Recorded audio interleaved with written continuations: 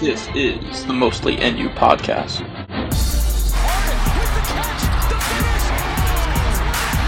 Barron, overgained danger, knocks it down. Northwestern back in front. Welcome to the Mostly NU podcast. Bryce here, joined by my brother Callum, recording just an hour after the big Northwestern win against Rutger. Finally, a more positive week for us. Northwestern securing the number 2 spot in the Big Ten tournament, finishing in a tie for second in the standings. A tough loss at home to start the week, but things really got turned around for us with this Rutger win and just, an incredible Sunday. We got all the wins that we needed to, but let's get started first and take a look back at the Penn State game. Senior night for Northwestern, really good crowd. Really just great turnout from the fans. 95% Northwestern fans, really loud, but not able to get it done. What were your thoughts on that one? I think those were just, at least in that game, it felt like two pretty evenly matched teams. Came down to the wire there. Penn State really, really fighting in that game to get into the NCAA tournament. So really fighting there, which is certainly a tough matchup for us. But when you speak about the crowd, just from a non-basketball perspective, to see how good that crowd was really amazing. I remember during the Indiana game, you could see the crowd shaking, the camera shaking when Indiana went on a run. But this was the first time I was able to see that camera shake because Northwestern was going on a run there towards the end of the game after we made a basket late. Unfortunate result. Cam Winter is quickly becoming a hero for Penn State. Those were my main broad takeaways from that game. Yeah, and I will say, just on the non-basketball related front as well, the senior night festivities, and they let Max shoot too. We got to mention that. They had a nice little video for it, but the videos they had for senior night, all really well done. Just everything around the team in terms of what they put on social media, I think is always really quality, but they had some really nice videos. So just great to honor those guys. But then specifics for the game itself, it was pretty back and forth. Penn State got pretty hot in those last 10 minutes from three. It felt like they were just making big shot after big shot to keep themselves in it, even when Brooks was hitting his big threes.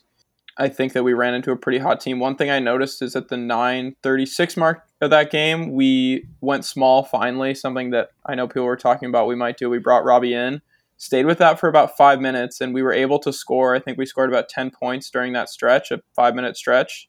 And then we take him out, we bring in Titus, who I do think played well, but we bring in Titus and we score 3 points in the last 5 minutes. So just, kind of questioning what Collins was doing there, because that felt like a game where defense was probably going to be okay no matter who we put in. I mean, we hold Penn State to 61 in regulation, but, we need to just find that offense. So just thought it was a bit odd that Collins abandoned the small lineup later in the game. Yeah, it's certainly something people have been questioning a lot sometimes, I think, especially magnified in the 3-game stretch there and losing, ending with Penn State, it's the one thing that is sometimes been concerning for me, at least when we come down to these late scenarios, is the moving away from some of the general play calling that we have throughout the game. Like, I know Indiana, certainly we win that game on a great shot from Boo Buie, but the fact that there was no real play, I know Boo is hot and it's like the right decision, but to not see any play design or anything like this late in games and leading to stagnation in the offense has been one of the tougher things that I see in the last few games, and then highlighted by these close losses here down the stretch. Yeah, I think it's fine when it's, the last possession of the game, right, to just run that ISO. But it started in overtime with like 2 minutes left. It started in regulation with a few minutes left, and that's when it just doesn't make sense to me, right? If you're holding for last shot, obviously it makes sense. So you can ensure you get that last shot. You're not going to turn it over. But to start it a few possessions before the last one is really kind of frustrating to watch. Didn't see as much of that in the Penn State game, or in the Rutger game, which was good. And one other player I want to call out from the Penn State game who played well despite the loss was Brooks. His 3-point shot really got going, which is something we've seen come on in the last few weeks. Got a lift from him, 3-point shooting as well as overall play against Rutger, but just his development has been great to watch. What are your thoughts on that? Yeah, Brooks's performance here has just been unreal these last 4, getting in double figures here in the last couple of games. So seeing that growth from him throughout this season becoming the scorer that he was in high school and the scorer that we've always known that he can be. The increase in minutes since the Drew Roper injury and being able to step up to the call there, setting career highs here against Penn State, and then coming back and putting up 16 at Rutgers. Seeing that confidence as we move in to the postseason will be key for us to keep that depth off the bench that I know we've been talking about here for the last few weeks. Just keeping that momentum going here will be huge for us as we move into the Big Ten tournament, where you're going to need people to step up if you can keep that momentum going. Yeah, I think this transitions us well into the Rutger game. So with this one, I mean, we saw more of that bench production. We got 12 from Ty Berry. As you just mentioned, Brooks was 16, and Chase and Boo only combining for 22 points. So just a third of our points, which is certainly below what they're usually at. So Big Matt as well had 10 points. I think probably those were all dunks, if I'm remembering correctly, at least 4 dunks. So his offensive production, if we can get Ty shooting, certainly Brooks is someone who's proving maybe they're going to be a consistent scorer. I think it really opens up things for us. Chase wasn't necessarily needing to shoot as much late in that Rutger game as he was in the first half because Brooks had it going. So just great to be able to kind of lift some of the weight off of Boo and Chase's shoulders when they don't have their shot going. Yeah, this will be big coming up. And then just to speak on the Rutgers game and Matt Nicholson, that was amazing to see Boo and Matt attack that drop coverage that Rutgers likes to run, and the ability for Big Matt to use his athleticism to slip off those screens and get to that alley-oop to the basket for a lot of really easy buckets there was phenomenal to see. Something that I don't think he would have been able to do at the start of this season. Something, just that growth in his game, and for him to be able to take advantage, see a defense, and go to that was great to see today. Yeah, and you mentioned that athleticism. I think that is something that no one would peg Matt Nicholson as being athletic, but it's really true. I mean, he's really great at catching that ball, finding the basket, finishing those alley-oop dunks, and his defense, I think, speaks to his athleticism. Quick feet, obviously, has been able to defend some of the best centers in the Big Ten with his key performance against Edey. So he's really shown an improvement throughout the season, and it's impressive to watch for sure. This game, I think it was exactly what we thought it was going to be. Low scoring. I think we said whoever gets to 60 is going to win this, similar to the last game. And the defenses really showed out today from both teams. I will say 10 steals for either team. Unfortunate for us to have 17 turnovers, but we did it right back to them. So this is the kind of game that we want to do. We want to force teams into this kind of game. And I know this is the way that Rutgers wants to play. But if we can look to get these games ugly, get these games slow, moving forward, that's going to be a huge key for us if we can keep that up throughout the year.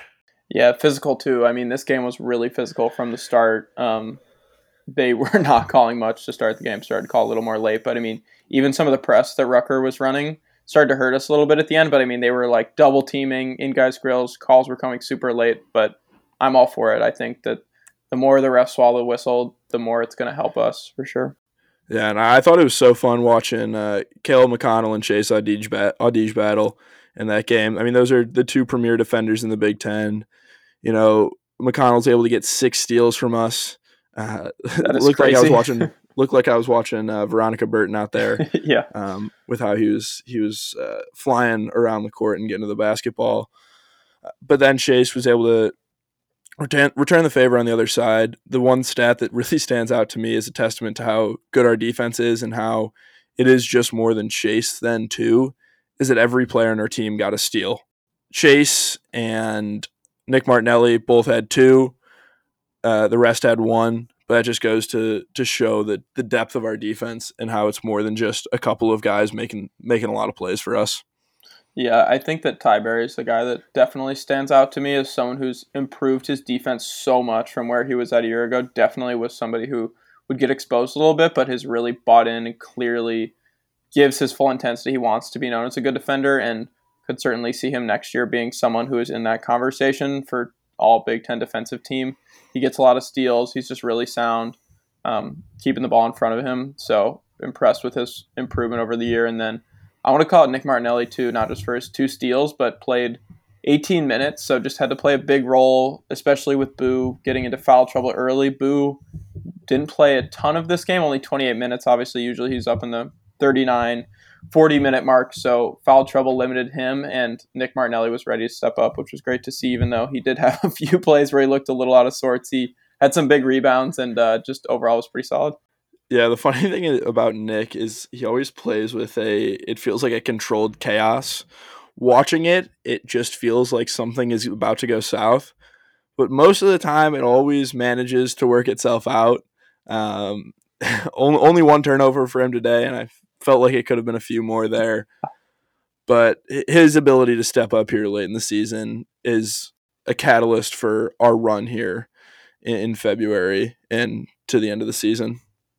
Yeah, and I think what's helped us too so much on that run is what you talked about, is just getting more activation from the bench. At the start of the year, definitely it was all Chase and Boo, but they are really starting to finally get that help. So good things to come. Hopefully the bench and the other role players can kind of keep it up and start playing even better.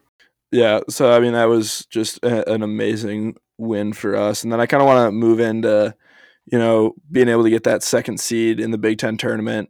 And just to speak to the testament of the chaos of the Big Ten, going into this game, as we all know, we could have been the 2 seed or the 9 seed. Just really, really crazy to be the last game of the season and to have that wide of a margin on where you're going to end. But I was listening to the post game with Andy Katz talking to Chris Collins, and Katz goes, "Hey, like, what's been the success for you guys this year? How have you guys been able to get this 2nd seed in the Big Ten tournament?" I love Collins' response. Just, well, we didn't listen to you guys.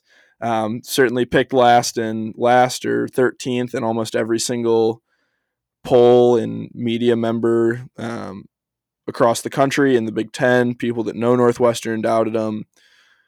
Just speaks volumes to this team, to Boo, to Chase, to Collins, the whole coaching staff, just how good of a job they've done this year, overcoming all the odds. No one thought they were going to be good, sticking with it, fighting through it all the way to the very end.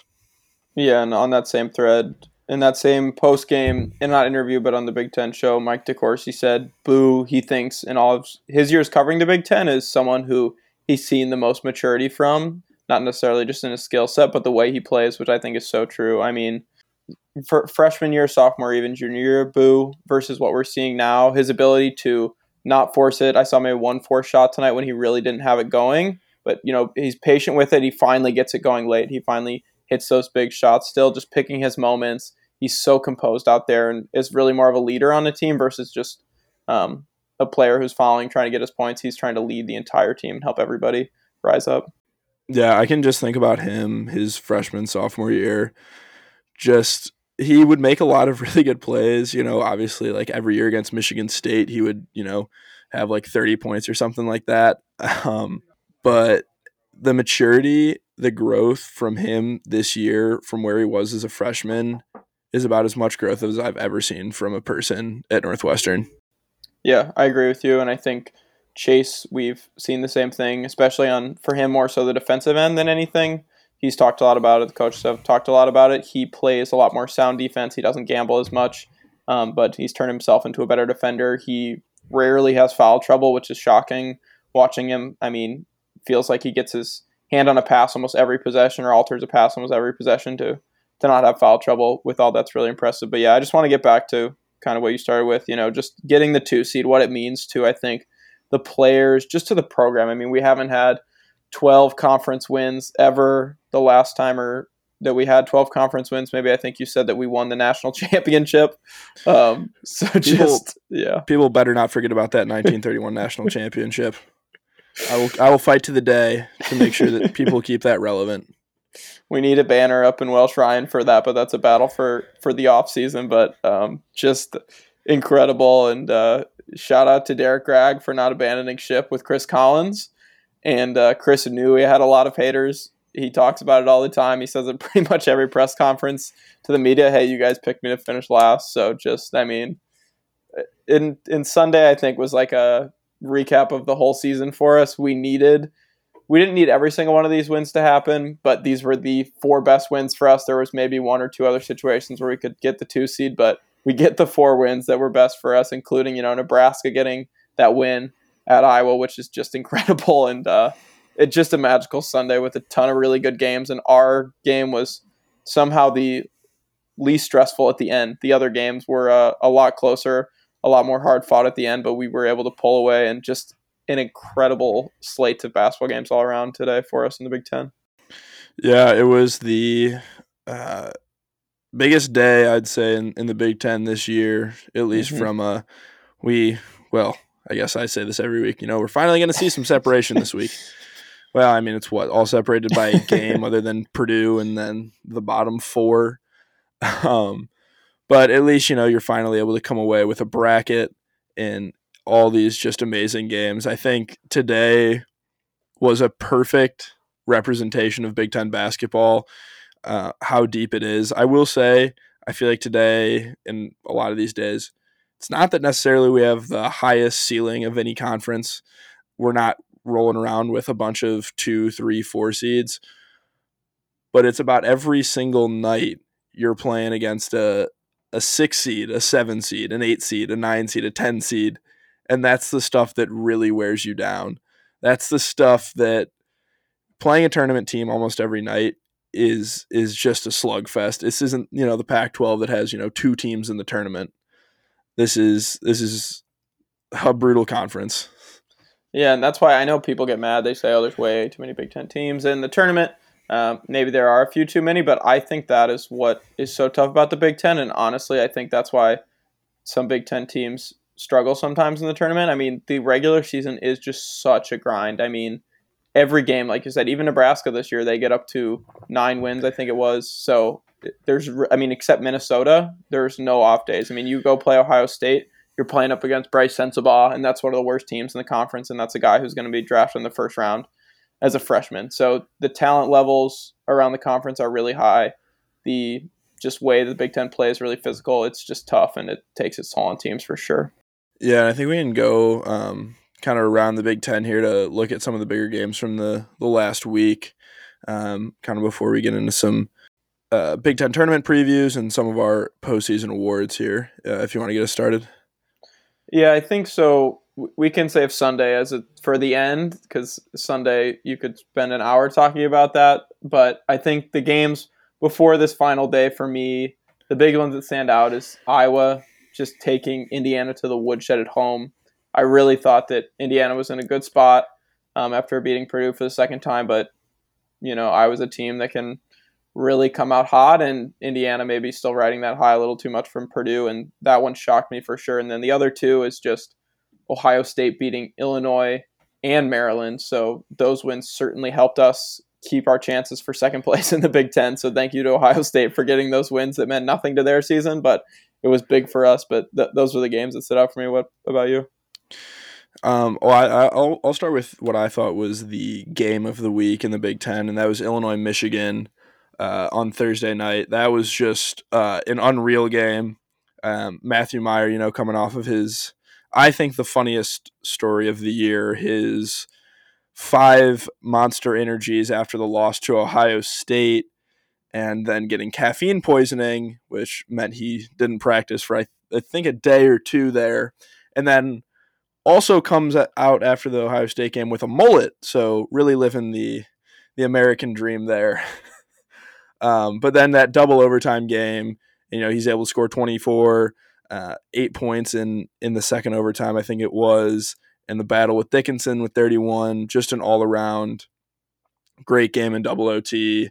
Illinois would make a little run, Michigan would come back kind of there in the second half, so it was a really fun one to see. And then one of the other big games I would say is Michigan State finally cooling down Nebraska after their big win streak.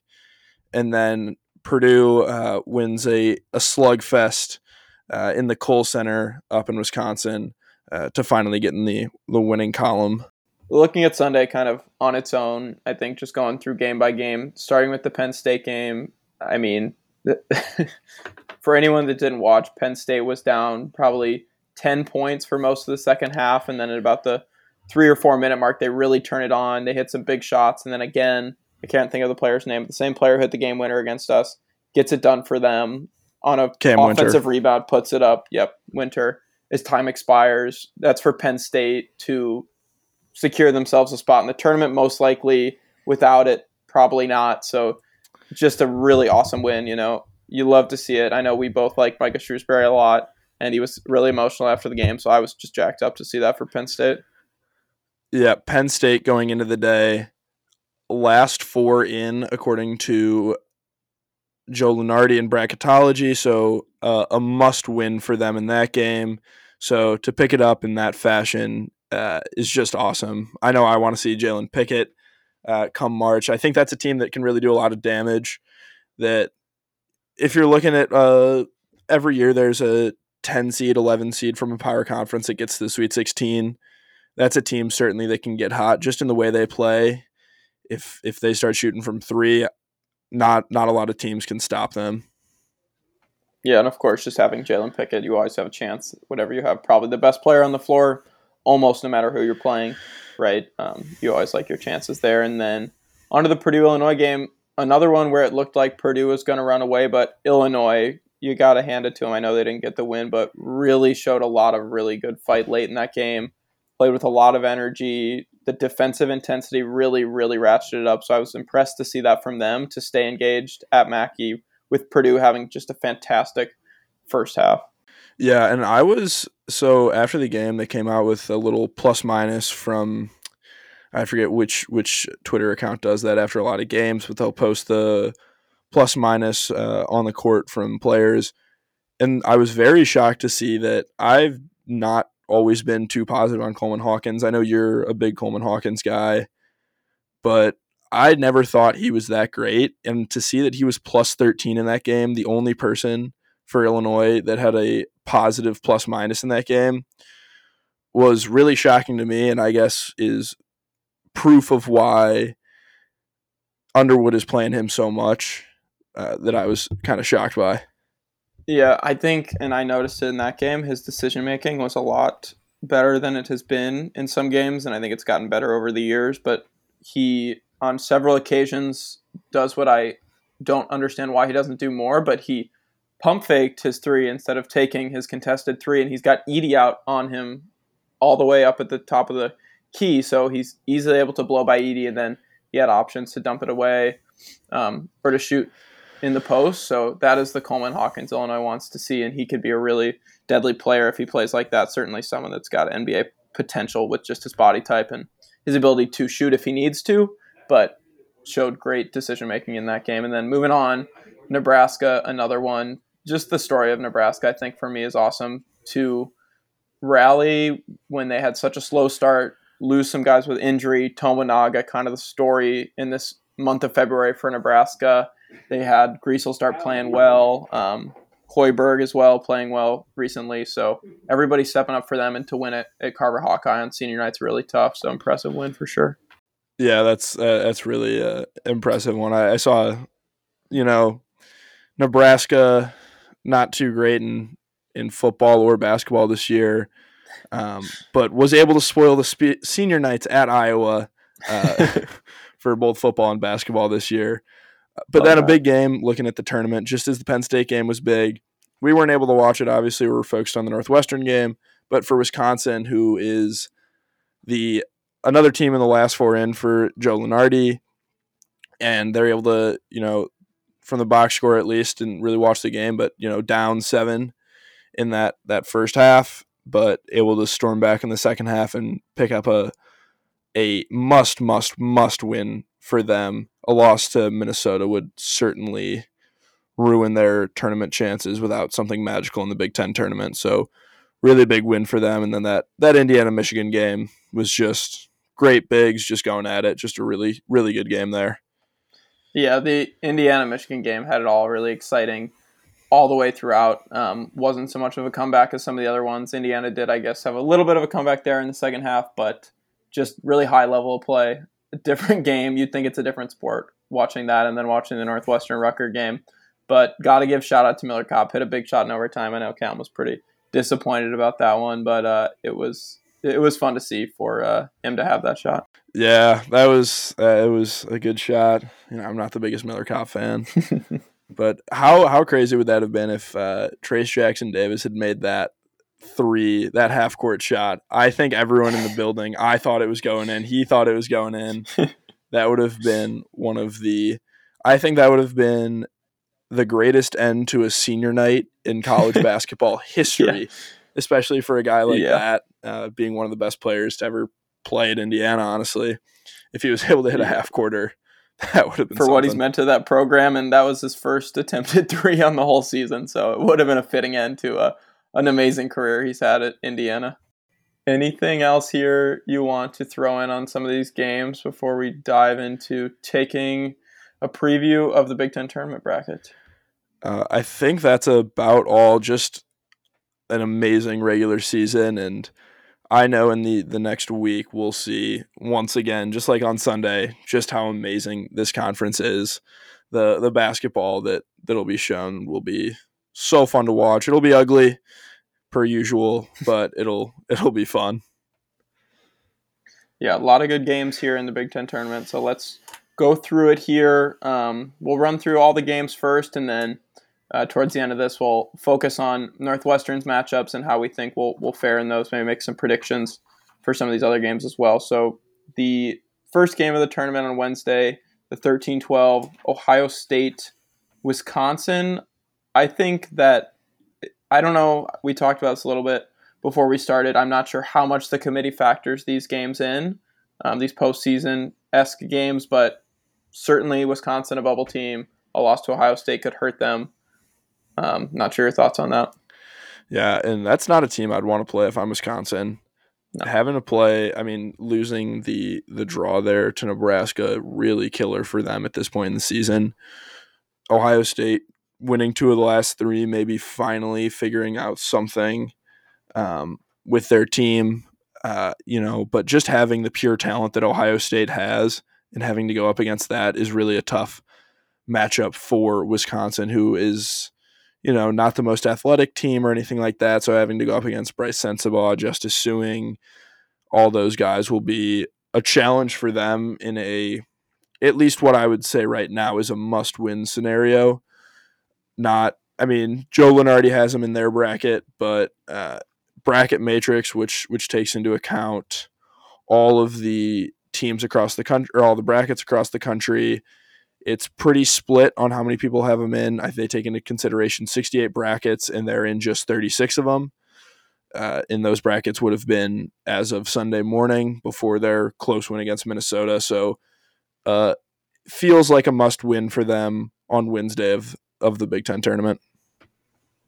Yeah, certainly feels like it, and they need to treat it like one. Don't want to be sitting and waiting on Selection Sunday for that one. And then the second game we've got on Wednesday night after that is Minnesota against Nebraska. Minnesota 14, Nebraska the 11. I don't really think it's going to be much of a game. Minnesota playing a little better lately, getting that win against Rutger, but I just don't see Nebraska losing this game. The way they're playing, they are certainly going to be hungry. Minnesota probably wants their season to be over, to be frank. I think Nebraska takes this one easily. Yeah, I think the way Tominaga's playing, the energy they have right now, that would be a big shock if Minnesota could win that game. And then moving on to Thursday here, so the 8-9 game, the winner of this one, the first game here on Thursday, will get Purdue for their second game, but this is 9-seed Rutger against 8-seed Michigan. By the way, love to see Michigan at the 8 seed. They also had a chance at the 2 seed. I think they would have had it if they won against Indiana. So that is really beautiful to see. I would love to see Rutger win this game. I don't really feel that great about them winning, but to just ensure that Michigan's not going to make the tournament would be fantastic. Yeah, I think we can both agree in our dislike for Michigan. So that would be nice to see. But I would say this is the best or most interesting game on the Thursday of the Big Ten tournament. Most implications for the game.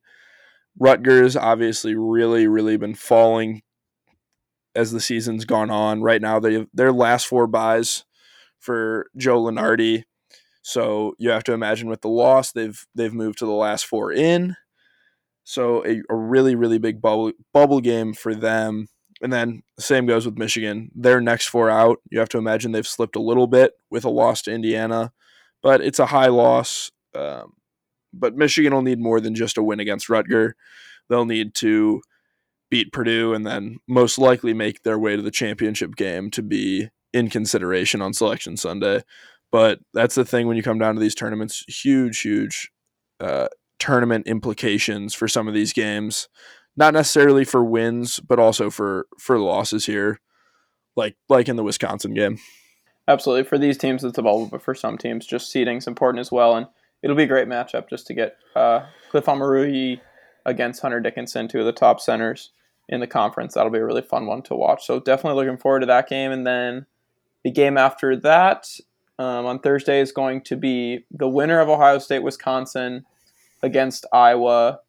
For Iowa, they know they're in the tournament for sure, but certainly you just don't want to end your season or end the Big Ten tournament with a loss to such a lower seed.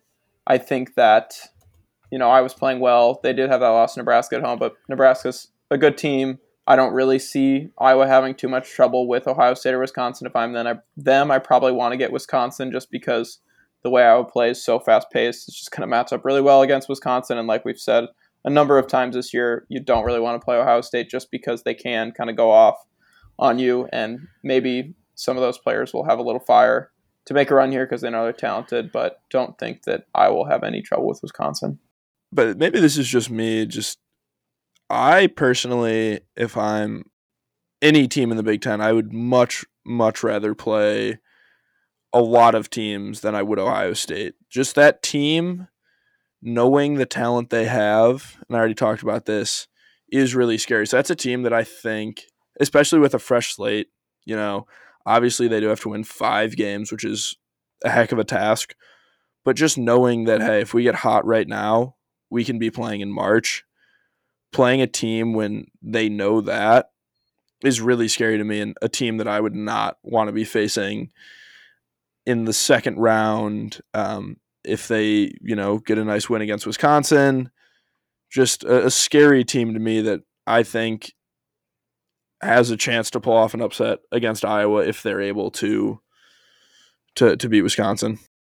Yeah, I think this year more than ever, there's the possibility for some of these lower seeds to make a run, possibly just with, like we've seen every week, all the games. It feels like every game's a coin flip, no matter who's playing. So always tough to say. And then moving on here, we've got 10 seed Penn State playing 7 seed Illinois here again on Thursday. This will be a really interesting game to watch. I don't think Penn State needs the win, but just two kind of interesting teams. Penn State on their own really interesting. Illinois, like we've talked before, you don't know what you're going to get. So curious your thoughts on this matchup. This will be a really fun one. A lot different than the Rutgers-Michigan game. Pace will be quick in this one. A lot of threes. Both teams love to shoot the 3 ball. Penn State obviously notoriously does it. Illinois shoots it a lot, not at as high of a clip. But this game will be, I would say, probably the least Big Ten-esque game that you'll see, with the pace, with the amount of threes. But I think this will be just such a coin flip of a game. I imagine the spread on this game will be within a point or two. To me, 2 pretty equally matched teams. I think earlier in the year they gave us a pretty good matchup after Penn State was able to really take it to Illinois earlier in the year. So of these 2 teams, is there one? So winner of this game gets Northwestern. Is there one or the other you'd rather play? You think we match up better too? I mean, it's really, really, really close. It's, we were able to beat Illinois, but that's so long ago now that how much weight does that bear anymore? It's tough to really say. And then Penn State, we're able to lose a close one to them.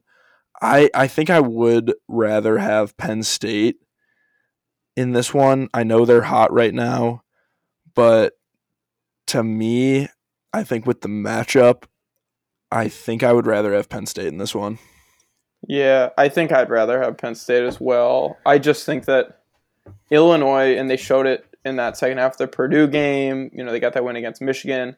I think that they are really starting to play well. Terrence Shannon, I've really liked the way he's playing lately, playing with a lot of intensity.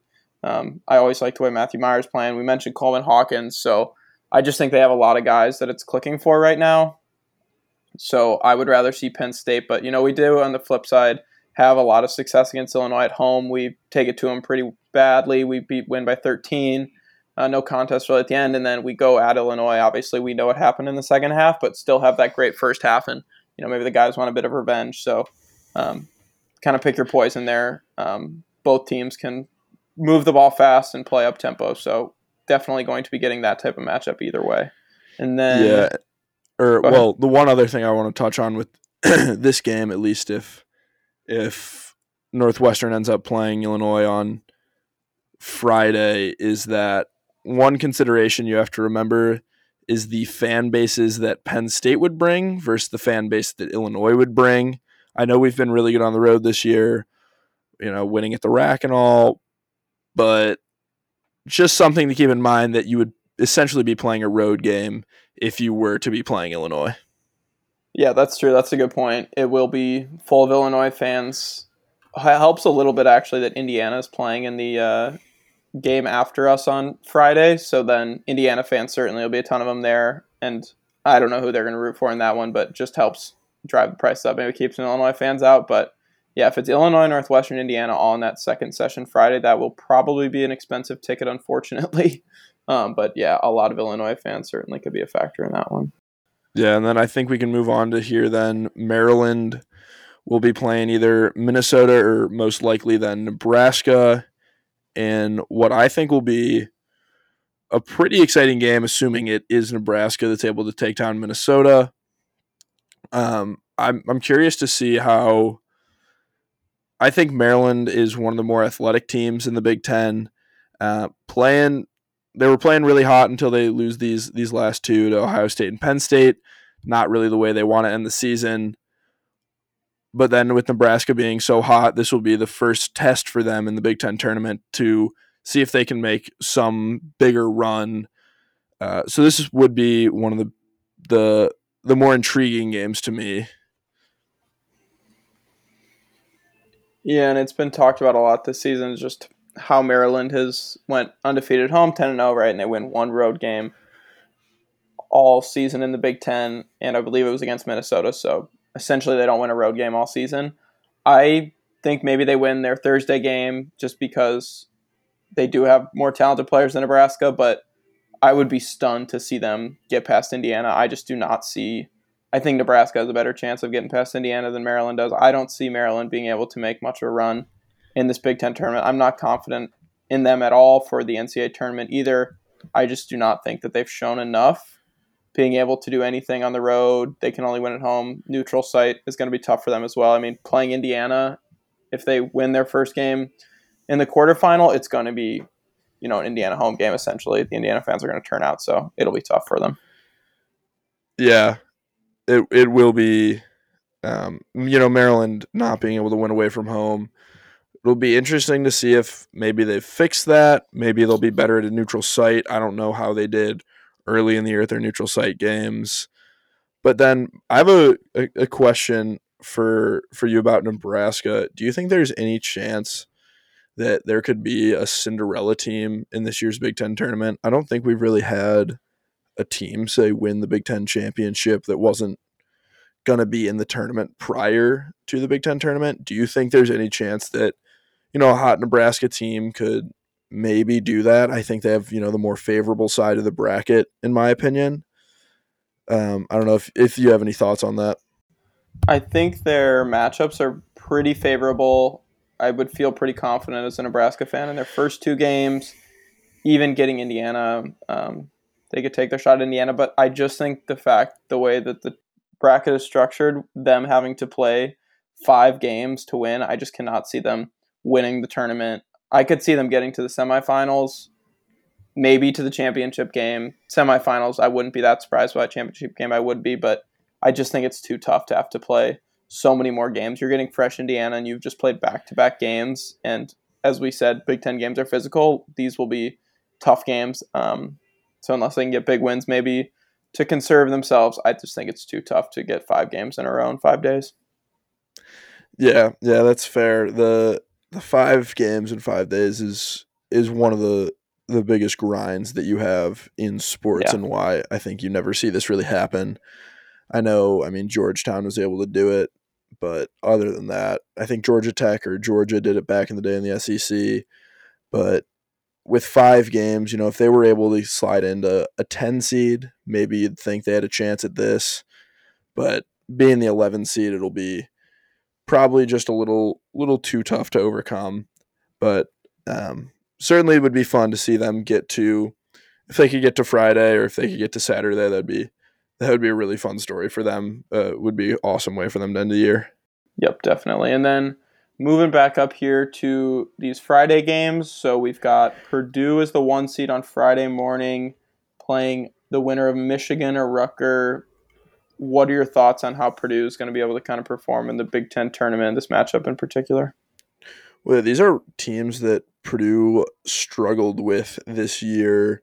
Won a close one against Michigan on the road, lost at home to Rutgers. So teams that they have struggled with this year, I think it'll be interesting to see here.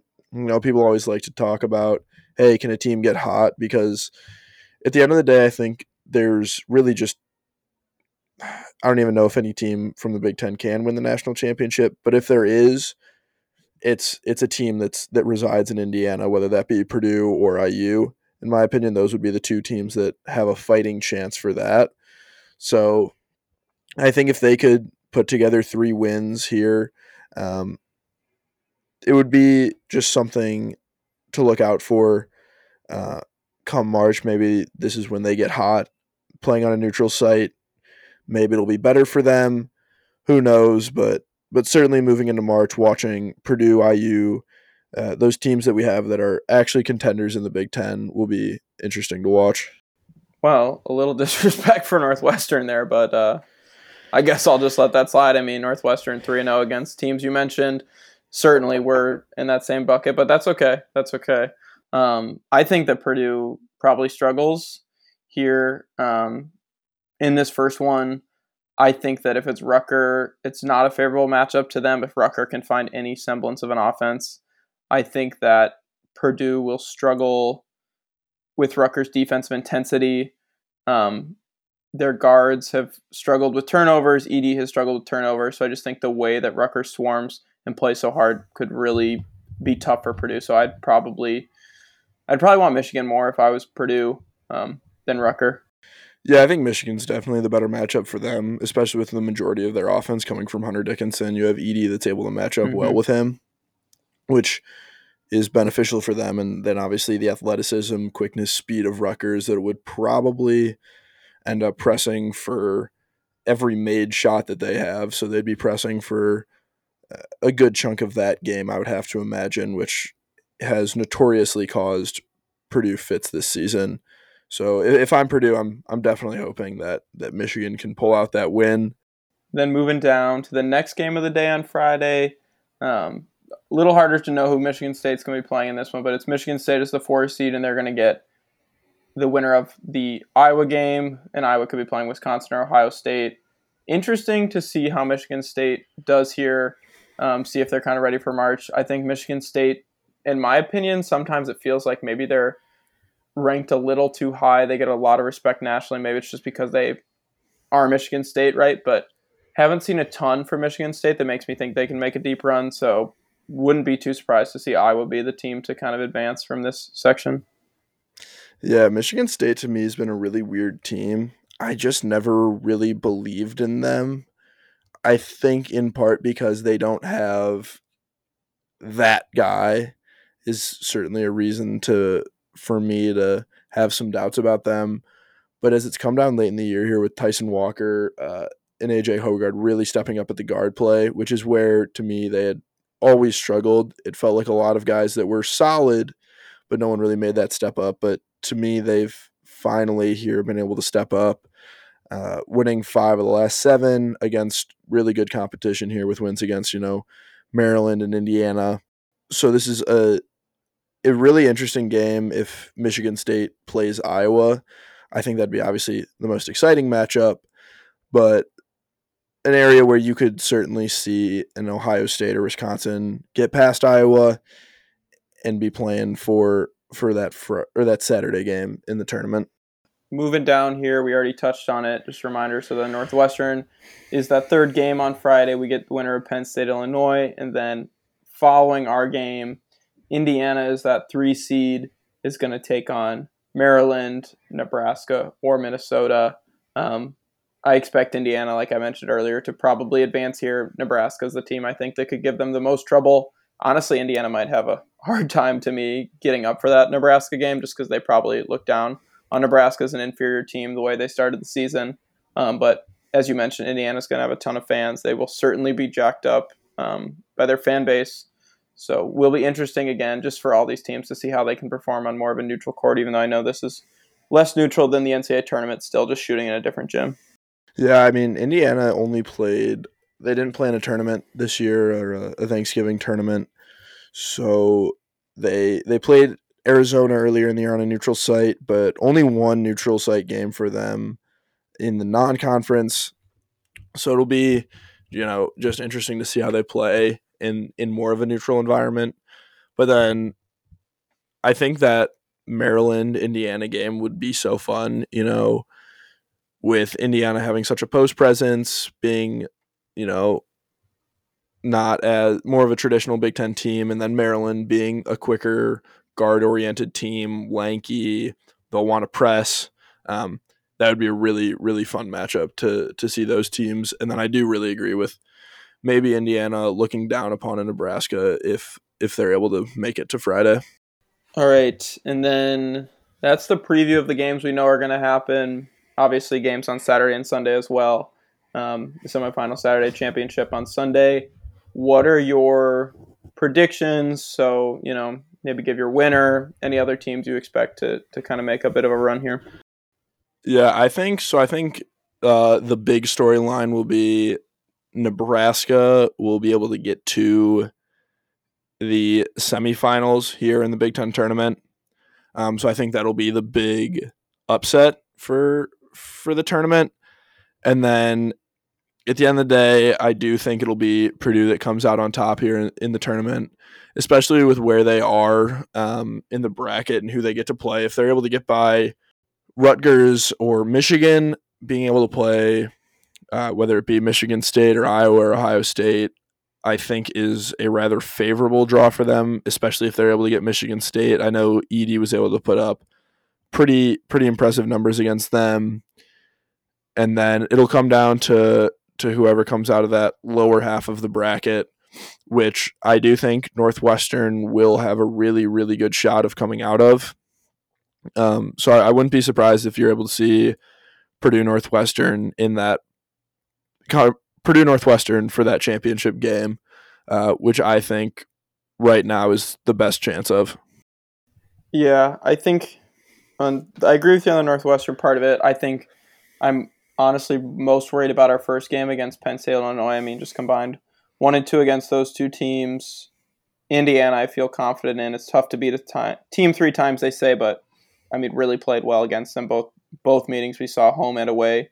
So if we can win that first game on Friday, I feel good about our chances against Indiana advancing, or if it's Maryland, I think that we'll match up well to them. But my biggest kind of prediction is that we see Purdue fall in that first game. I think that either Rutger or Michigan is going to give them a hard time. I think for sure it's going to be a close game, and it's just going to be a matter of, like a lot of these games, who's playing best in the last 5 minutes.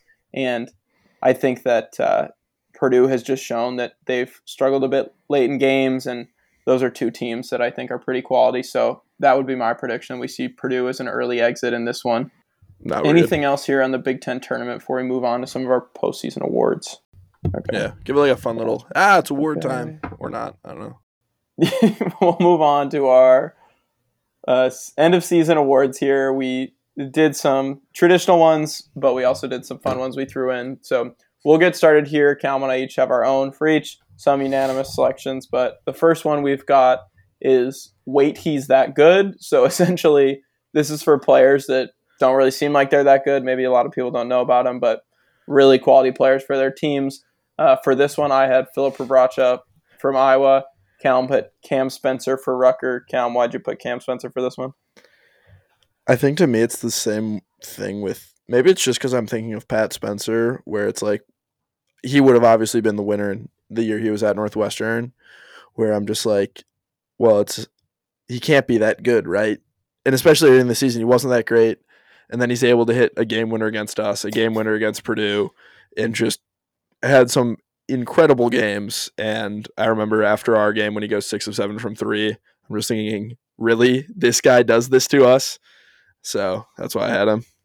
I agree with you. Yeah, I thought about Cam Spencer as well. I mean, going 6 of 7 from 3, and this is a guy transferred in, and he's one of the best 3-point shooters in the Big Ten. Was not expecting it. I'm sure a lot of people barely know his name still, but really crucial piece for that Rutger team. And then I had Philip Prabracha just for the fact that I think he's a total unknown for Iowa and really anchors that team, provides them something else other than 3-point shooting, gives them offensive rebounding, which obviously leads to open threes. So I think he's a really big part of that Iowa team and is certainly slept on. I know a lot of people I know who watch a lot of Big Ten games didn't even know who he was when I was talking to them about him. The next award we've got, and I mean, this is just easiest decision I've ever had to make in my life. Coach of the Year, unanimous selection from mostly NU, Chris Collins, deserved it. He did what no one thought was possible, as we mentioned earlier, and with the same players, with less players than he had before. So that, to me, is what makes him Coach of the Year. Yeah, I think that's why it was a unanimous selection here. I was a little more caught up on it. I think Matt Painter at Purdue's done an amazing job. They were picked similarly to Northwestern. They go from projected 6th or 7th up to first, but then I think taking a team that was near the bottom of the Big Ten to the top is a lot more impressive than taking it to the middle to the clear top, is why I put down Collins for Coach of the Year. Yeah, and I think some people do get kind of frustrated because a lot of the times Coach of the Year is given to teams that improved a lot, but not necessarily teams that continue to have success. I doubt maybe Bill Self does get Coach of the Year every year in the Big 12, but I doubt he does, even though he's consistently putting together fantastic teams. But, I think for Collins to get it done with just losing those two guys, losing Pete Nance, losing Ryan Young to top-tier programs, pretty lost some players as well, but just the turnaround in kind of every facet of Northwesterners, I think what does it for me. And then we'll move on here to our next one. This is our all-freshman team. So the 5 guys I had were Braden Smith from Purdue, Jet Howard from Michigan, Connor Segian from Wisconsin, Jalen Hood-Schifino from Indiana, and then Bryce Sensabaugh from Ohio State. And all right, so me and Bryce were pretty similar on these. Only difference we had is I had Fletcher Lawyer to Bryce's Connor Segian. To me, I think part of it that plays into it is the level of team that they're on, at least when it comes down to these. Statistically, they're fairly similar. I know Fletcher hasn't been playing as well lately as Connor Segian, but when you look at the whole body of work, how Fletcher was able to play at the start of the year especially is something that really stood out to me as a true freshman, when I don't think anyone thought he would be that good for how skinny and lanky he is. Yeah, I think just kind of what you mentioned, the way that he ended the season is probably why I left him off the list for me. He's struggled a little bit here lately, but, typical for freshmen. But I think just a lot of really talented freshmen in the Big Ten this year for sure. And then bouncing off that one, freshman of the year, for me it was Jalen Hood-Schifino. Calum had Bryce Sensabaugh. I'll speak to Jalen Hood-Schifino. I just think what he's meant for Indiana, what he's done for that team, I mean, I think they struggle to make the tournament without him. He has put up clutch shots late. He's had 30-plus game performances. I mean, just incredible stuff to see from a freshman, and not too many games in the last month or two where he's struggled a lot. Yeah, he has been insanely impressive, essentially single-handedly taking them to Mackey Arena and taking down Purdue is one of the best performances that has been seen in the Big Ten this season. But for me, with Sensabaugh, the stats at least, averaging 18-something points per game is something that really stands out to me. For a freshman to be able to put up those numbers in the Big Ten, I know he's on a worse team, But to me, that gap, it was a flip of a coin here on this. But I at the end of the day had to go with Bryce Sensabaugh on this one. I think he is also just the more talented player at the end of the day than Hood Schifino. And then moving on here to Player of the Year, another unanimous selection. I, on this one, had maybe a little more trouble than I think Calm would have, but Zach Edey, Player of the Year here. Calm, speak to why you put Zach a little bit. Yeah, I mean, he'll be the National Player of the Year by almost every single major news outlet. It did come down pretty close towards the end of the season to him and Trace Jackson Davis, but when you look at his efficiency this season, his offensive rating, it is just astronomical. In at least on Ken Palm, he does the Player of the Year standings, which takes into account, I would imagine, efficiency, total numbers, probably how good your team is, how much they win, all of these different factors to put together a rating for the best players in the country. In Zach Edey, as of right now, there's only been 2 players that have ever put up a higher Ken Palm Player of the Year rating, and that's Frank Kaminsky when he was able to lead Wisconsin to the Final Four, and then Russ Smith from Louisville back when they were in the national championship. So for me, seeing that, seeing his dominance, his numbers, 23 and 13, just a little better than Davis. And then head to head, he also played better than Davis, which is a big factor for why I was able to put him up above Edey. Yeah, I think for me, I was pretty torn. It was a tough pick, TJD or Edey. I think if I look at the stats, just the raw numbers, not the efficiency, points and rebounds are pretty close, but TJD, more assists, less turnovers. I think he's got slightly more blocks. A better defender than Edey, certainly just because he's a little more mobile. But I think for me, the reason, even with that being said, I took Edey is because Edey, I think, has been able to carry the team more and has just meant more to that team.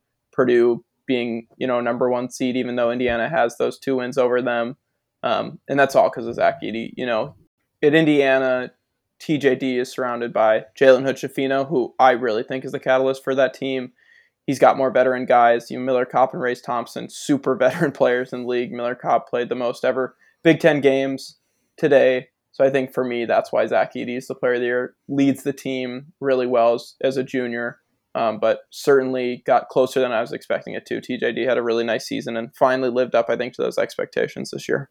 Yeah, one of the best Big Ten seasons that we've seen in a while. And if it were anyone other than Zach Edey standing there next to him, he's winning Big Ten Player of the Year without a doubt, and probably right in the conversation still will be for National Player of the Year. So incredible season for both those guys. But we'll move on here to our next 2 awards, and we'll do these 2 at the same time. But both unanimous selections here: Defensive Player of the Year and Comeback Player of the Year. And I think you can guess who that is. Chase Audige.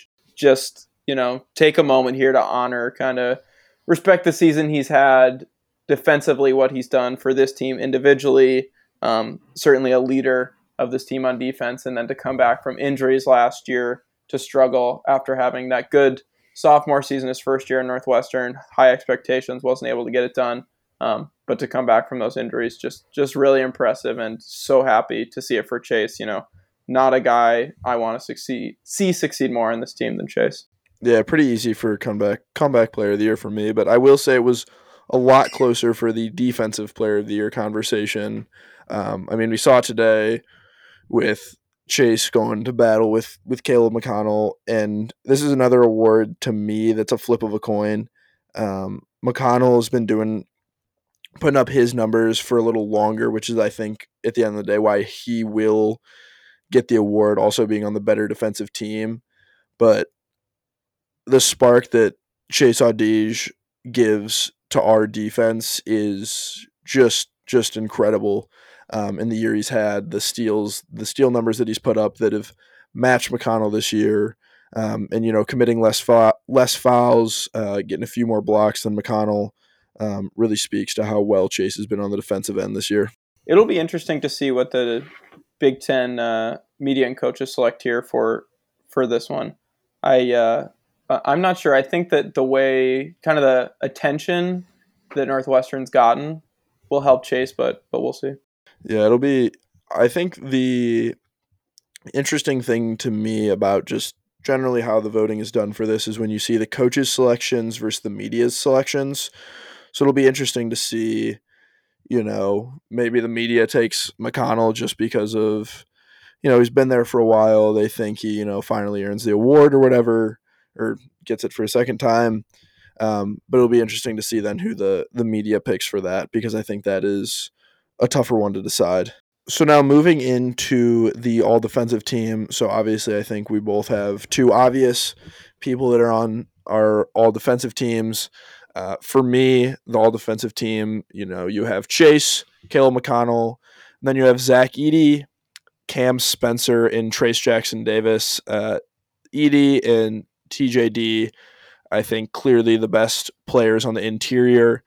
Not necessarily, I think Davis is able to get a few more blocks due to his athleticism, but for Edey, I think a lot of it doesn't necessarily show up on the score sheet, but he's just able to be a presence in the middle and forces a lot of players into some uncomfortable mid-range twos defensively. And then Cam Spencer, averaging about 3 steals a game this year, just really impressive year. And then for Bryce, he had Chase as well, Caleb McConnell, Trace Jackson Davis, and Zach Edey. The one difference on this list being Terrence Shannon Jr. In replacement of Cam Spencer, if you want to talk about that. Yeah, I think that for me, the reason I went with Terrence Shannon Jr. is I think he's more of kind of like an explosive defender almost. He's got a higher ceiling, and the Purdue-Illinois game today was evidence of that.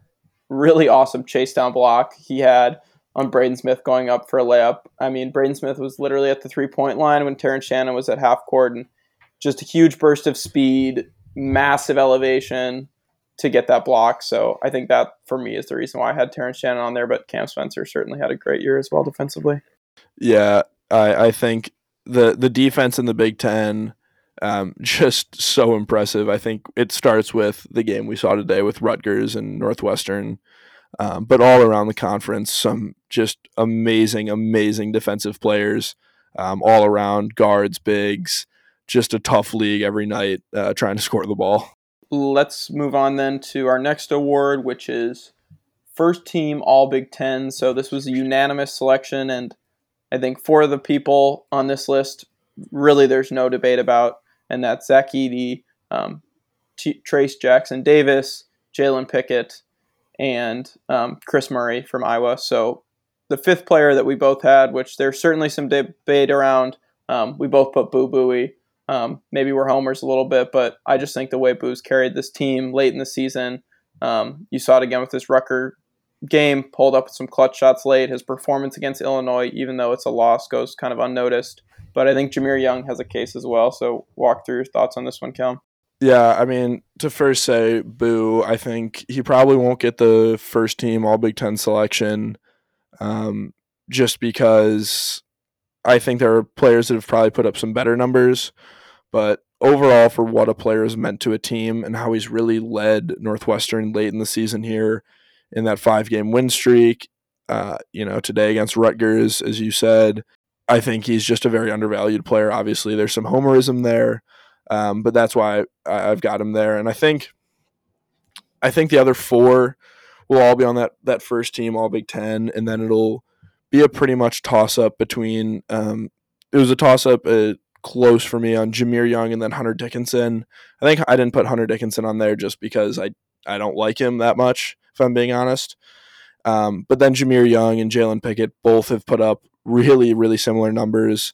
But for me, the difference there with Pickett is just how well he's able to pass the ball. In assist rate on Ken Palm, he is the 2nd best numbers in the country. So that addition beyond just scoring is really what separates him from Jameer Young. So you mentioned Boo, you don't think really has too much of a shot at getting it for the media and the coaches, but I'll challenge you a little bit on that. I think that if you look at just points and assists, he's ahead of Jameer Young, who I think is his primary challenger. Hunter Dickinson probably doesn't get looked at for this just because they need to kind of balance out the positions.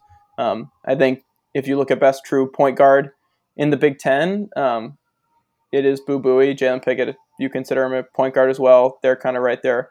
Jalen Pickett 1, Boo Buie 2, but I think Boo's got a really, really strong case, and Northwestern being the number 2 team in the conference and him being the leader of that team certainly helps his case. Yeah, I think it's a better chance for him to get it from the coach's perspective rather than the media.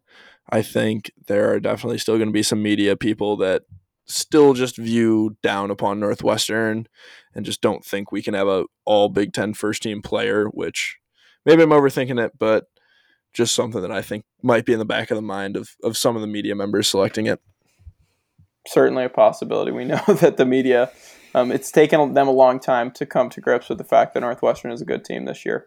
Moving on here to our second team All Big Ten, my list was Jameer Young, Chase, Terrence Shannon Jr., Jalen Hood-Schifino, and Cliff Omoruyi. A bit more differences here between Calum and I, but I'll kind of walk through my list a little bit. Jameer Young, for all the reasons we just talked about before, he's right up there with Boo. So kind of the second best point guard in the league. And then Chase, we know the story with Chase, his defense, the way he's helped turn this team around.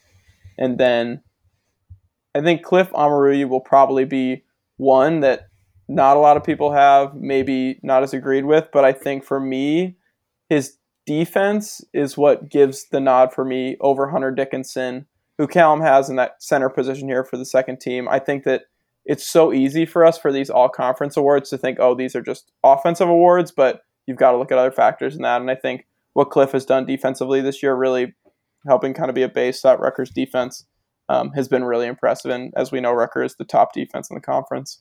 Yeah, that is a fair point.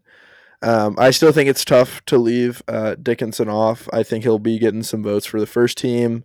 I know probably some media members are looking more offensively, but he's able to put in. I think it was today or the game before where he has 31 and 17. I think it was against Illinois, 31 and 17. And defensively, he's able to do enough just with his size. Similar to how Edey does it, it's not necessarily that he is the greatest defender, but with his athleticism, he is able to step up, hedge some ball screens. So I do think he's able to get it done defensively. And then the one other difference I have from yours, my list is Jameer Young, Chase Audige, Terrence Shannon Jr., which is all the same as yours. And then I've got Hunter Dickinson and Tyson Walker. And then for me, Tyson Walker, I think really towards the back half of the season has really solidified himself as the true leader of that Michigan State team. I think they've really stepped up late in the season, that team. I think I had a lot of doubts with them early, and his guard play has been just phenomenal here as the season's gone on. His growth has been insanely impressive and has led Michigan State to that strong end of the season. Yeah, he's really picked it up late. I've been impressed with the way he's improving and potentially becoming someone that could lead Michigan State through March. And then this week we have just one listener question. It's from Darek from Seattle, and he's asking the 3 keys for Northwestern if they want to have a chance to win the Big Ten title. I think if we want to win the Big Ten title, 3 things that will be important for us. 1, our 3-point shooting. We need the offense to get going, and I think most realistically that's going to come from 3-point shooting. So I think our 3-point shooting needs to be on. We need guys like Ty to be hitting, Brooks to keep up his hot streak, and Robbie to get a little bit more involved. I think, 2, this is kind of obvious, but our defense needs to stay strong. We need to stick to our fundamentals. We need to keep games low scoring. We don't want to get into high scoring, fast-paced games. We don't have too much of a bench anyway, so if we get exhausted in the first game, it's just going to make those other 2 games that more difficult. And I think 3, we need to see Chase and Boo start to play a little bit more efficient, a little bit better. I know we've been able to get some wins. We got this Rutger win without too much from Chase, but I think we need to start seeing them play back to that form they had just about a month ago when we really went on the tear in the middle of the season there. I think that'll be a key, not just for the Big Ten tournament, but then also for March. Yeah, I agree with you on those. To me, I think one of the big keys will be from an individual perspective, and that's Chase. I think if he keeps playing how he has the last couple of weeks, it'll be tough for us to string together more than 1 or 2 wins. So that'll be a big thing that I'm looking for. Another thing, it obviously depends on who you match up with. But that will be our rebounding ability. I know we've gotten really good at this down the stretch, so that'll just be another thing for us to keep our eye on, to make sure that we're doing well. And then the third key for us, I think it's going to be the bench play, with Brooks, with Nick, Titus. Those guys will really need to step up, especially when you're playing back-to-back-to-back games. If you're able to get to the championship, having that bench depth is a massive key to this. So if Brooks can keep playing like he's playing, if Nick Martinelli can keep stepping up, those will be the biggest keys, I think, for us if we want to make a run at the championship and cut down the nets for the first time. I think what you mentioned too with the bench is just so important with managing the minutes. It's tough to play 3 games in 3 days, and when you've got guys like Chase and Boo who are playing 40 minutes a game, it's even tougher for them to stay fresh. So certainly something to monitor. And even as we get here into the NCAA tournament, if this is a team that wants to go to the Sweet 16, those are going to be hard-fought games each and every time. So just making sure we can get some rest for our guys when possible. Anything else you want to add in here, Callum, before we wrap up today's episode? That's all I've got. I think just an exciting week here. The second time we've ever gone in the Big Ten tournament, just comfortable. So it'll be a big week for us. Hopefully move on up in the seeding. Hopefully we can get up to a 6 seed, maybe even really advance in the tournament and maybe move up to the 5 line, but that feels a little optimistic. But just I think I can speak a little here just on the regular season, just what a season it's been. Just, recap, just finishing up this, and who would have thought, when we started, at least for us, doing this podcast, where we were in January, thinking about, the games against Pittsburgh and all this, to be where we are now is just unreal. I don't think neither of us thought we were going to be here right now, but what a season it's been. Yeah, and I think that I in particular have a lot more optimism about Northwestern than most people, but I couldn't have dreamed of a second place finish. So just incredible stuff. And you mentioned that Pittsburgh game. Just thinking back to that game, the way that people felt about the team after that brutal loss at home and to come back, just the resiliency of this team. I think the Big Ten tournament's really just a bonus for us at this point. The NCAA tournament is the focus kind of on the rest of the season. If we get a win, great. If we make a little run, great. If we don't, we'll be getting ready for that first round game and hoping to make a run in March. But incredible season. Can't take it for granted, that's for sure. Thanks for listening to the Mostly NU podcast. Make sure to like, subscribe, rate, and share with your fellow Northwestern and Big Ten fans. Follow us on Twitter at MostlyNU and let us know what you think. Thanks to our music editor, Carson, and graphic designer, Jameson. Want to give an even bigger shout out than usual to our graphic designer, Jameson, this week. She put together quite a few graphics that will be posted on Twitter in the coming days for those postseason awards. So really appreciate that from her. And as always, go Cats.